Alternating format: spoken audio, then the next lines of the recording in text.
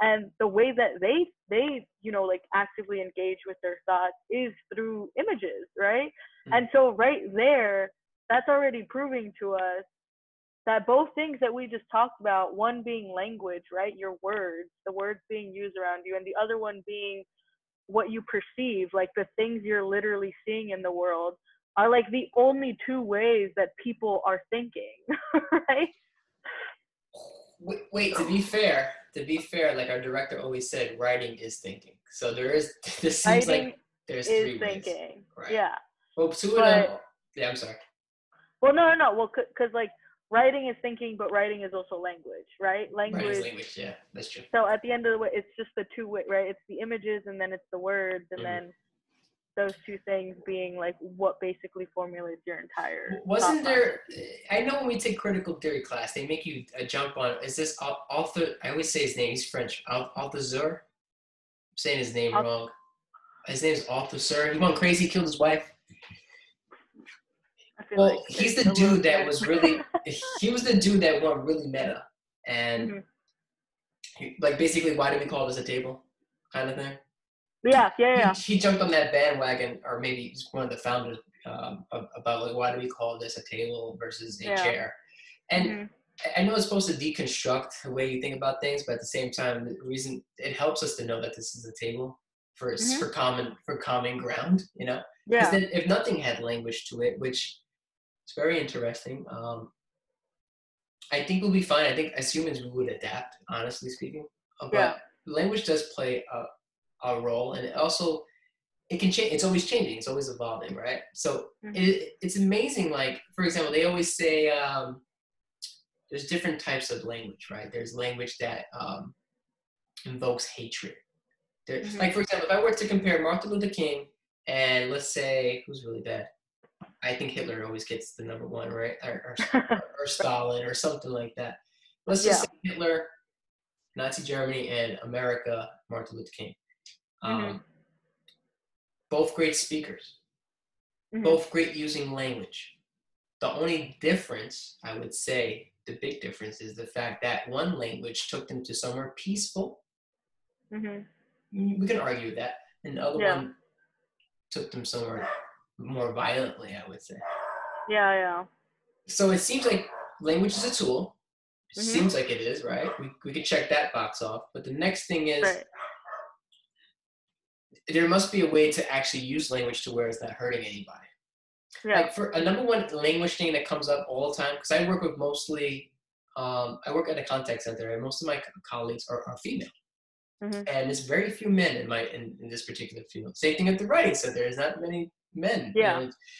And I started to think, because they get caught up all the time. When they have a meeting and I'm the only male there, they'll say, "All right, thanks guys for joining the meeting," and they'll be, and my director, I mean my manager says, "Oh, I gotta stop doing that."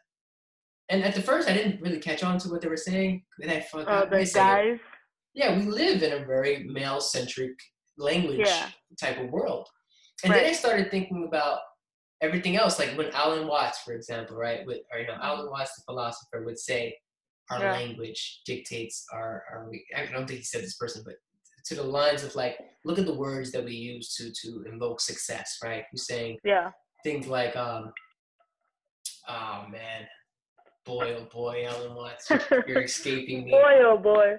But he essentially is the spokesperson for like bringing ancient Eastern philosophies into Western mind Yeah. about time and things of that. Especially he talks a lot about money and what success is and stuff like that, and being present, all that good stuff. But he does Yeah. it in a Western sense of culture. So my Mhm. point is here is that people um, people can use this language to do anything, go crazy, be creative, be happy, be sad. They can Mhm. also use it for things that benefit humanity. They can Mhm. do it to things that can be destructive to humanity. Mhm. So at this point, it's not whether or not do we need language or not. Because you know the number one thing is, right, a lot of times when things go south, we gotta censor people, right? Yeah. People can't talk, people can't congregate, people cannot write things, people can't draw, people can't take art, they can't do art, they can't photography, they can't do any photography. And it's like, that's probably the worst thing you could do. Yeah. It's like, it's like, it puts you even more deep within like this movement. And one of the things that Martin Luther King Yeah. and Hitler did that was also similar, they did things through media. So Martin Luther King, I Have a Dream speech is recorded, I believe, right? Or at least it's recorded by audio. I think it's visually too. You can find it. Yeah. I mean, it's transcribed, right? It's transcribed. It's you know what I mean? It's available for the masses. Whereas Hitler's stuff is also available for the masses. His autobiography is still out there, still on shelves. Yeah. His documentaries that his country had made during the time are still there. Documentaries on him are still there. And there's even museums of Nazi memorabilia in Germany. So it's like media. We have to understand how powerful media is in conjunction with language, in conjunction with visuals. I was talking to Ed, our coworker.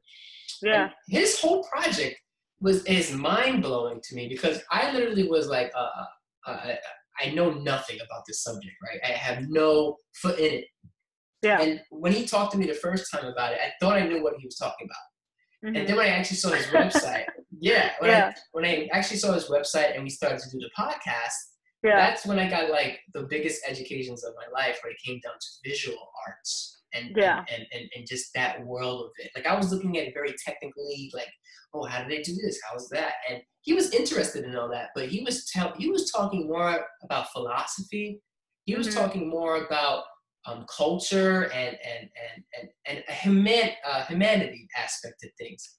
You know, I didn't hear anything I didn't hear so much of the technical stuff, even though he's we can both nerd out about it. But he was really like doing it in a sense of like something like he was so passionate about, like he was talking about how one of his projects had to do with if you show one picture, right, of a man smiling, right, and then you show another picture of a woman walking down the block, your brain automatically thinks that there's something connected. Yes. It's called the Kuleshov effect.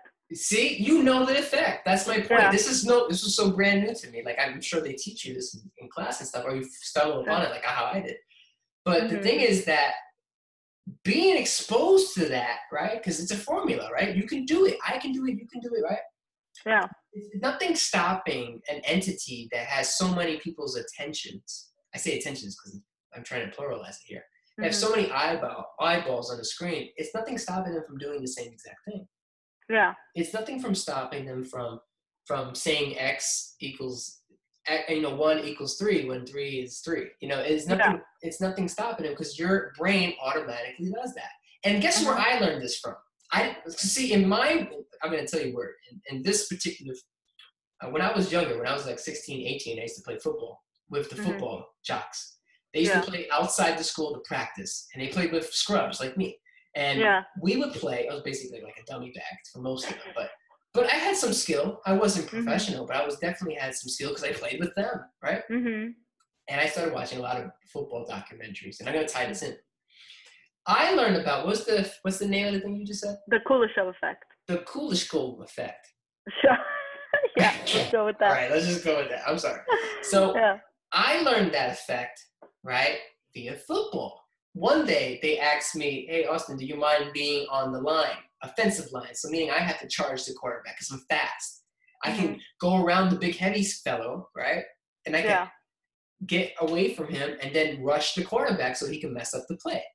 Yeah. So I was very effective in that position. Now, if you actually do defense, I'll die. But on the offensive side, I don't have to protect my quarterback. I have to run straight to the quarterback. So one of the things I learned watching this documentary, there was an offensive line. I don't remember his name, but NFL player. What he would do, an interviewer asked him, "What makes you so successful?" And he's like, 1, I have fun with everything, and 2, I try to get people's attention on the field. I try to, if I can just capture their attention just for a second, not even a full minute, nothing long. I don't need to get in their head. Like a wide receiver will get into someone's head because then they won't catch the ball. Man, you suck. You're not going to catch that ball. You start doubting that guy. But with an offensive line, you don't have to doubt the defensive guy. His job is to protect his quarterback. He doesn't have to think. All he has to do is read the play, right? Yeah. He has to be understanding of what's going on in front of him. So if I'm trying to get around him, all I need is a second to get around him. So what his number one thing was when you lined up, right? You have your hands out like this. Some people have their hands down. They have it crunched down like this. Some people have it like that, right? And they're just Yeah. constantly waiting. But in the NFL, everyone's down anyway. What he would Mm-hmm. do was he would do that. He'll do a quick thing To like like that. throw them off base, like, Yes. oh, now I'm like. Do you remember? distracted. Do you remember the movie Man on Fire with Dakota Fanning and Denzel Washington? Yeah. Mm-hmm. Remember what he used to do to train her for swimming? Oh yeah. Yeah, He used yeah. to fire the gun so she wouldn't get startled when she first heard it, because that second is what makes you win or lose. Yeah. Right? Determines whether you lose or win. So Mhm. I learned that from football. So that means Yeah. this thing. It's like conditioning. It's conditioning us. It's these now this knowledge is universal. The same way math is universal. Football players, for example, use math. They don't call it math. Yeah. But when they're moving those circles around left and right, they're adding, Yeah. subtracting, they're trying to figure out weaknesses, positive. I would even go Yeah. to the extent that they're even doing chemistry at a certain point. Yeah. Now, someone can argue with me, but socially Mhm. chemistry. Because they have to understand how people operate, right? Yeah. And what's their goal to get to the other side. It's very materialistic, too, if you think about it. It's very warfare, like, to get to the other side, right? Yeah. This is your arsenal. But it's universal. A lot of things that we think are only for this particular job or only for this particular genre of whatever you're doing, a lot of these things are universal. So you might call it this effect, right? I might call it that. The same way we have, everyone has a God, apparently, you know? Yeah, right. Everyone has one, right? Everyone believes in some holy thing. Well, not everybody, but there's a population that doesn't believe, right? But my point is here is that particular thing that Edward was talking about was that it was interesting for me to know that can happen also in a media form. Yeah. You know, to just capture my attention like that, and right away I make a direct association to this. Yeah. You know, so everything like how we have the panels right now, the side by side. Traditionally, when we have panels, it's because we're arguing with each other on a news station or something, or we're just weighing in on a topic and we're talking shit, right? Yeah. When it's the other way, right? When we have it, you're talking first, I talk second. It only focuses on you, or it focuses on whoever's talking, right? There's that option. And then the one I hate the most is when there's like 8,000 people. Yeah. And it's like little screens of everybody, and you're like, well, that beats the purpose of talking to people. You can't see them. So there really seems to be like a Goldilocks zone to what works, what doesn't work. You know what I mean? How many people can actually do it? And then I transcribe this now to just politics and just the things that we complained about earlier about Wingstop and things getting too big and things becoming myopic, as Haley would say, or things becoming so blinding to us that we can't pull away the veil, even if we want. I said veil. Pulling away the veil, even if we wanted to. So that's my trippy moment for today. Hopefully that wasn't too meta. Hopefully it's metaphysical, but it's definitely, we like do it all the time. We engage with media in like these same universal ways. Engage with everything, right? I think it also speaks to the fact that we just, as like the inner cave people that we are or that we came from, are constantly looking for patterns in life, right? And so the need to find associations between things or to build these associations, it's not just because like these two things exist next to each other. It's because I'm trying to establish some pattern that then I can subconsciously log into my brain for future reference, right? For like me to be able to do it again. But if you knew that, right? If you were conscious of that 24/7, which we're not, you know, we slip up here and there. But say you're conscious about that when you watch the news, when you go vote, when you raise your children, you go to school, you go to job, you go to work at Wingstop, right? Whatever the case may be. If you're conscious of that, right? It almost seems like you have the ability to protect yourself even more. Because a lot of, absolutely. We have passwords on our phones or computers, right? But we don't have passwords to this, right? It sounds real poetic, right? But we don't have passwords to our lives. You're like, going back to the whole privacy. For your heart. No, we don't. We don't have encryption barriers for things to get inside of us. The reason why I brought up kids before, Well, the reason why I brought up yeah. the windows to our souls is because we can laugh about this, but the reality of it is that we have to find some type of way to protect ourselves from shit like that. Yeah. Because that energy one and those motives do exist, they coexist, and it also is on a technical level happening to us. When I watch a romantic comedy, right, and you know they all start and end the same way. Yep. Who's to say, right, because they did a study with this with Disney, by the way, with the princesses, but who's to say, if someone did a study right now with all the rom-coms out there, how do couples view love? How do couples view relationship and dating, right? Yeah. And you have to wonder now, like, how much of that seeps into our psyche for decision making? Okay, it's back here, but once it starts developing into an action or belief, which can even be even more dangerous, right? If I think I have to get married at a certain age, or we have to get married in a church, or we have to get, if I had to have 2 kids instead of 1 kid, or if I had to have the white picket fence, or if I have to have all the, like the house thing I said before, why does everyone join the same house? Yeah. So, It's constantly instilling like ways of being. That's it. Right? Because okay, so media is a pretty good reflection of the times of the era, right? Is it reflection, or is it, the classic argument, is it reflection, or is it art? Is it art imitating life, or life imitating art? Right. But see, that's the thing. Like, it's both at the same time, which is why we can never like tear it apart, right? They're happening simultaneously. And then like the trouble comes in the fact that I think just as humans, right, as those like inner cave people that I mentioned before, we like have this inherent need to want to tear those two things apart, because you've convinced yourself that if they're together and they're happening at the same time and I can't decipher them, that means I can't understand them perfectly, like as these individual separate things. And like that lack of understanding or knowing something wholly bothers us, right? But and like please. No, continue. But no, I've been cutting you off all day. That's because we keep talking about things that we're both really into. I'm sorry.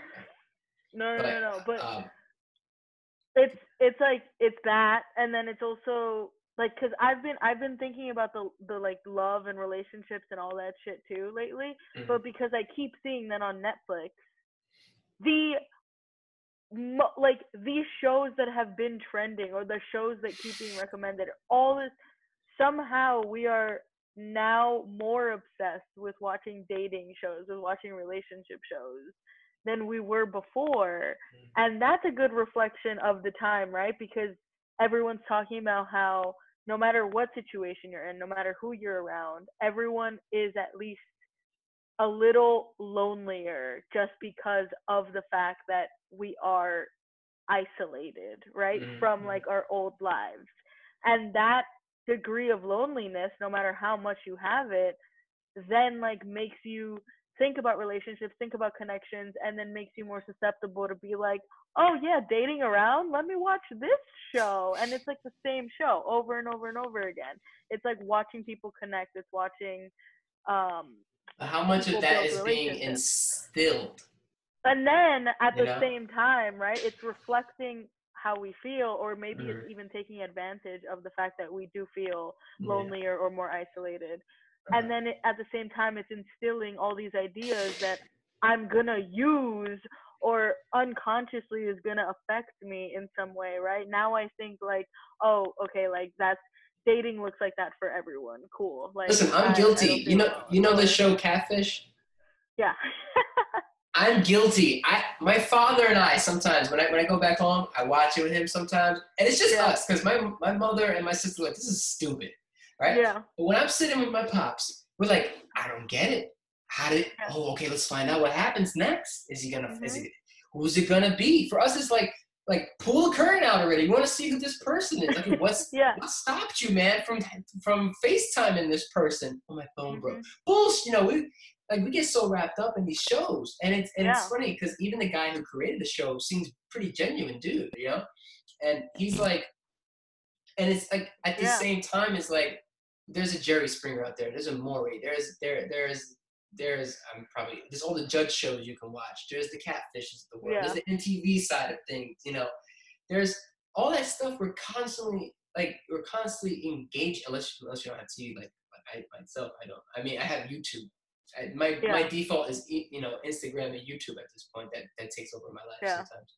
But to what you said, man, to what you said is that you're talking about this dating show on Netflix, and that it might possibly be taking advantage of people to some degree, as far as like they know this is Mhm. what people are thinking about, sex, right, or just dating. Mhm. Even the title sounds promiscuous, right? Thinking Yeah. around, Yeah. Then I Yeah. started thinking like, well, what if Netflix, because they're also a big money making company, right? Yeah. At what point do we say like, Morgan, no, no, I can't subscribe to Netflix. You know what I mean? Yeah. At what point do we say to ourselves, this is having a negative effect on my community, on Mhm. myself? And Yeah. it comes down to the line of like, what does the word genocide mean now? Right? When Mhm. you think about it for the early 1900s, you might be thinking, oh, boarding school, kill them, save the man, kill the Indian, right? Yeah. Yeah. Uh-huh. You might be thinking that. You might be thinking, I don't know, you want to throw some out there? You might be thinking genocide is, oh, I come to your village, burn it down and Yeah. put you on, and It's put like you, this like we have an idea of violence and what violence looks like, looks like, and right? then totally take for granted that it can be considered a very violent thing to constantly consume this thing that is altering, like Mhm. some part of my Part of your brain, or brain. some part of like what I think or how I feel or Yeah. something like that. And all of that takes conscious reflection, right? Well, what makes a slave, right? If you look at the Greek version of it, right? If Yeah. you look at the Greek writings, what a slave is, and even if you take Frederick Douglass about what a slave is, Yeah. at the end of the day, they always go back to the writing aspect, right? Of the Yeah. reading aspect, the writing aspect, where it's like it's a matter of what set a slave free. In these two cultures, it was literacy, right? It Mhm. was it was Yeah. learning, right, the master's ways, right? It was learning Right. like what are the tools that the masters use in order to enslave. So if Yeah. we're being enslaved via language, Yeah. via whatever cities, whatever the case may be, right? Amazon, Mhm. whatever it Yeah. is, Right. it's still slavery. You know what I mean? Mhm. Because this is what they were always after to begin with. Slavery Mhm. wasn't just, oh, I conquered your land, now you work for me kind of thing. That's Right. part of it. That's Yeah. that's part of it. But if you can swindle people to live where you want to live, where you want them to live, that's just as Mhm. manipulative, if not worse. Yeah. And if Of course. because then we become like and what do slaves do? You got to ask yourself, what do slaves do? Slaves work Yeah. tirelessly, Mhm. endlessly, Yeah. literally, endlessly. Slaves also feel like they have no way out, right? Which is Yes, a big theme and a big thread in like how people feel currently because yes, of just like capitalism or because of yes, quarantine or just yeah. all that, right? There are My all these overlapping Yes, ideas. there's so many overlapping things that make us a modern day slave. But it's Yeah. almost hard because they told us what, like, if you think, when I say they, I talk about the entities that have the power to show. Yeah. I'm not going to say media, politics, whoever has the power to do it. That's what I'm talking about. They Yeah. showed us chains. They Right. showed us whips. They showed us ships. They showed us Mhm. auction blocks. Yeah. But they never showed you human trafficking. They Mhm. never showed you slave farms. They never Yeah. showed you, oh my goodness, they never showed you how do they procreate, Mhm. okay, how they get more slaves out of a situation. They never showed you Yeah. the boarding schools that these children went to. They never did And that. They never showed you the missionaries that yeah. radically changed cultures for the rest of their life and their Yeah. histories. They They didn't never show show you you that like the building blocks, of genocide. the No. tiny particles, right? The things that came together essentially to make this slavery possible, right? Yes, yes. And how those tiny particles are constantly evolving with us, right? And constantly Hmm. existing in new and modern ways. And they could be actively working towards, again, like you said earlier, like this modern day kind of slavery, Yeah. right? And I think that part of that is like it's too much to digest, right? Supposedly we've convinced ourselves that there's a limit to how much we can digest at a certain Yes, that's true. point. Like That's there's true. a limit to how much I'll read before like feeling sleepy, or before, I just like start glazing over the words and not really Hmm. thinking about them, right? Hmm. There's like all these limits for ourselves, and that's different for every person. So we've created symbols, right? Symbols are easy, like packaged, digestible Yeah, bite for us, size kind of. right? The Hmm. symbol, the chains, the image of the chains is the symbol for this much larger Hmm. thing going on in the world, right? And so like when we create though, like symbols are great because they're able to reduce a very complex idea, right? And offer it to someone. Yes. But also not great because if we get so comfortable with just looking at symbols and just taking symbols at face value, Hmm. then like we start to not care or consciously actively seek uh the things embedded in those symbols, like Hmm. the actual like farm, right? The Right. actual, the school system or lack thereof, Hmm. the little pieces that made that symbol possible, Right. Good right? point. Good point. I mean, you're alluding to flags. You're moving to anthems. You're alluding to war. You're alluding Yeah, to a lot of the things that, like you said, it's very difficult to digest all that in one sitting, which I yeah, won't recommend to anybody because that is a slow and deadly path to going insane because you do yeah, need balance. So we can bring in some balance here. Even though these things do exist, there's also the front of things that are combating it. You know, yeah. so I bring up 1984 because I recently reread it. I'm rereading it again, Nice. actually. Yeah. And I remember Big Brother being the symbol that people Mhm. were so hooked on. But then there was also another symbol there, which was like the savior, the basically what um, Winston thought, the main character thought was his way out of this. He thought he was part of this secret thing that he could be part of and then get rid of Big Brother. It turned out Yeah. that that was just another symbol for Big Brother to use to capture him and Yeah. to bring out his deepest, darkest fears of mice and all this stuff and the Yeah. torture place that he was in. But the reason why you mentioned what really sparked something in me just now is like symbols, right? They're so powerful. And when they're used, right, for mean things, and I say mean like a 5-year-old, mean things, but That was mean. when they're used for diabolical, like Pinky in the Brain, take over the world type of stuff, Yeah. we I always think of Bob Marley. I always think of "Fear is my only courage," from one of his songs, Yeah. And it's like, yeah, if I use that fear that I have just now, maybe I can have a better shot. Because I'm thinking about what are the slaves, right, who broke out of their slavery, right, broke the chains, so to speak, or literally the chains. How did they make if they did make it out of slavery, right? Mhm. When was the moment that solidified it for them? You know.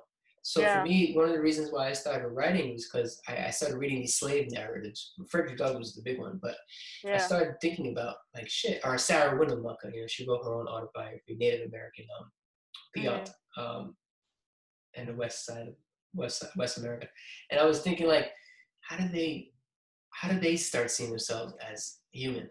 And it literally was just by knowing to just think of themselves as a human, not as a slave. Because a lot of Yeah. times we think of things that we can't do, right? We Right. think about our limitations, but we don't think about our upheavals. We don't think about the ways that we can climb over those things. And Mhm. I think that's where the hope lies in. Mhm. Honestly, I think it's not necessarily with symbols, even though it feels good to see a symbol of hope, right? But Mhm. I've learned that you can't invest too much, you can't put all your eggs in one basket, basically, Mhm. which I think is interesting to do. But right now, we are clinging to symbols. We are clinging to Yeah. election day. We're clinging on to COVID. That's another symbol. we're Yeah. clinging on to isolation, and the slogans of social distance are Black Lives Matter. For that, Yeah. these are all slogans. They're all used in very meticulous and clever ways to Yeah. kind of either placate or pacify or somehow help the agenda that's already been here for years to exasperate Yeah. it even more during a crisis, so to speak. And that's the reality of it. And I think But yeah, please, yeah.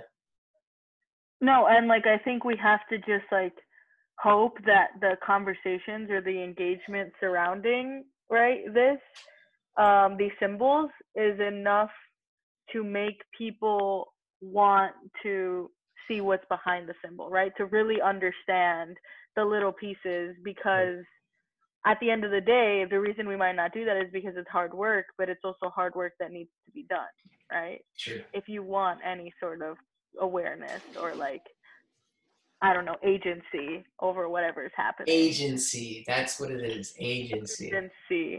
Instead of just being a passive consumer of all these things that are thrown in our faces all the It time. goes back to WALL-E. Are we going to be the people sitting in the chairs with the screens? It's not far-fetched. Or are we going to collect plants and build these trash structures? Trash cities. I have thoughts on so many things, but then we'd be here for 7 hours. We'll save it. We'll make it. I might make this into like a series, because I don't think anyone is watching. we can start next time with UFOs. Like, I'm down. Like, God. I have stories. Like, I'm here for it. I think this would be more productive as a series, because 4 hours, I'm going to edit this out into hour bits, so I'm going to put 4 parts to it. And plus I have the other thing that we did last time, which is 5 things. Bless you, child. Like, you have to go over all of this again? Yeah. I mean, I'm a little lazy with it, and I try to just be I try to keep as original as possible to the actual thing we made, but the glitching parts are a little annoying, and the sound things too. Yeah, of course. But for the most part, 4 hours of fun is ahead of me, for sure. And plus Haley's podcast, and plus the one you did before me, and plus the one I'm going to be doing on Wednesday. So yeah, I mean, this is how you stay productive during COVID-19. That is, you've got your plate full. So, speaking of, have to feed this cat now. Okay, yes, I know. Who is grilling me, honestly. Thank you so much for your time. We'll talk. Sure. We'll cut it short. Thank you. We'll start it off with UFOs next time, all right? Sounds like a plan. Thank you for the 4 hours of your life just now. Thank you, Austin. Bye.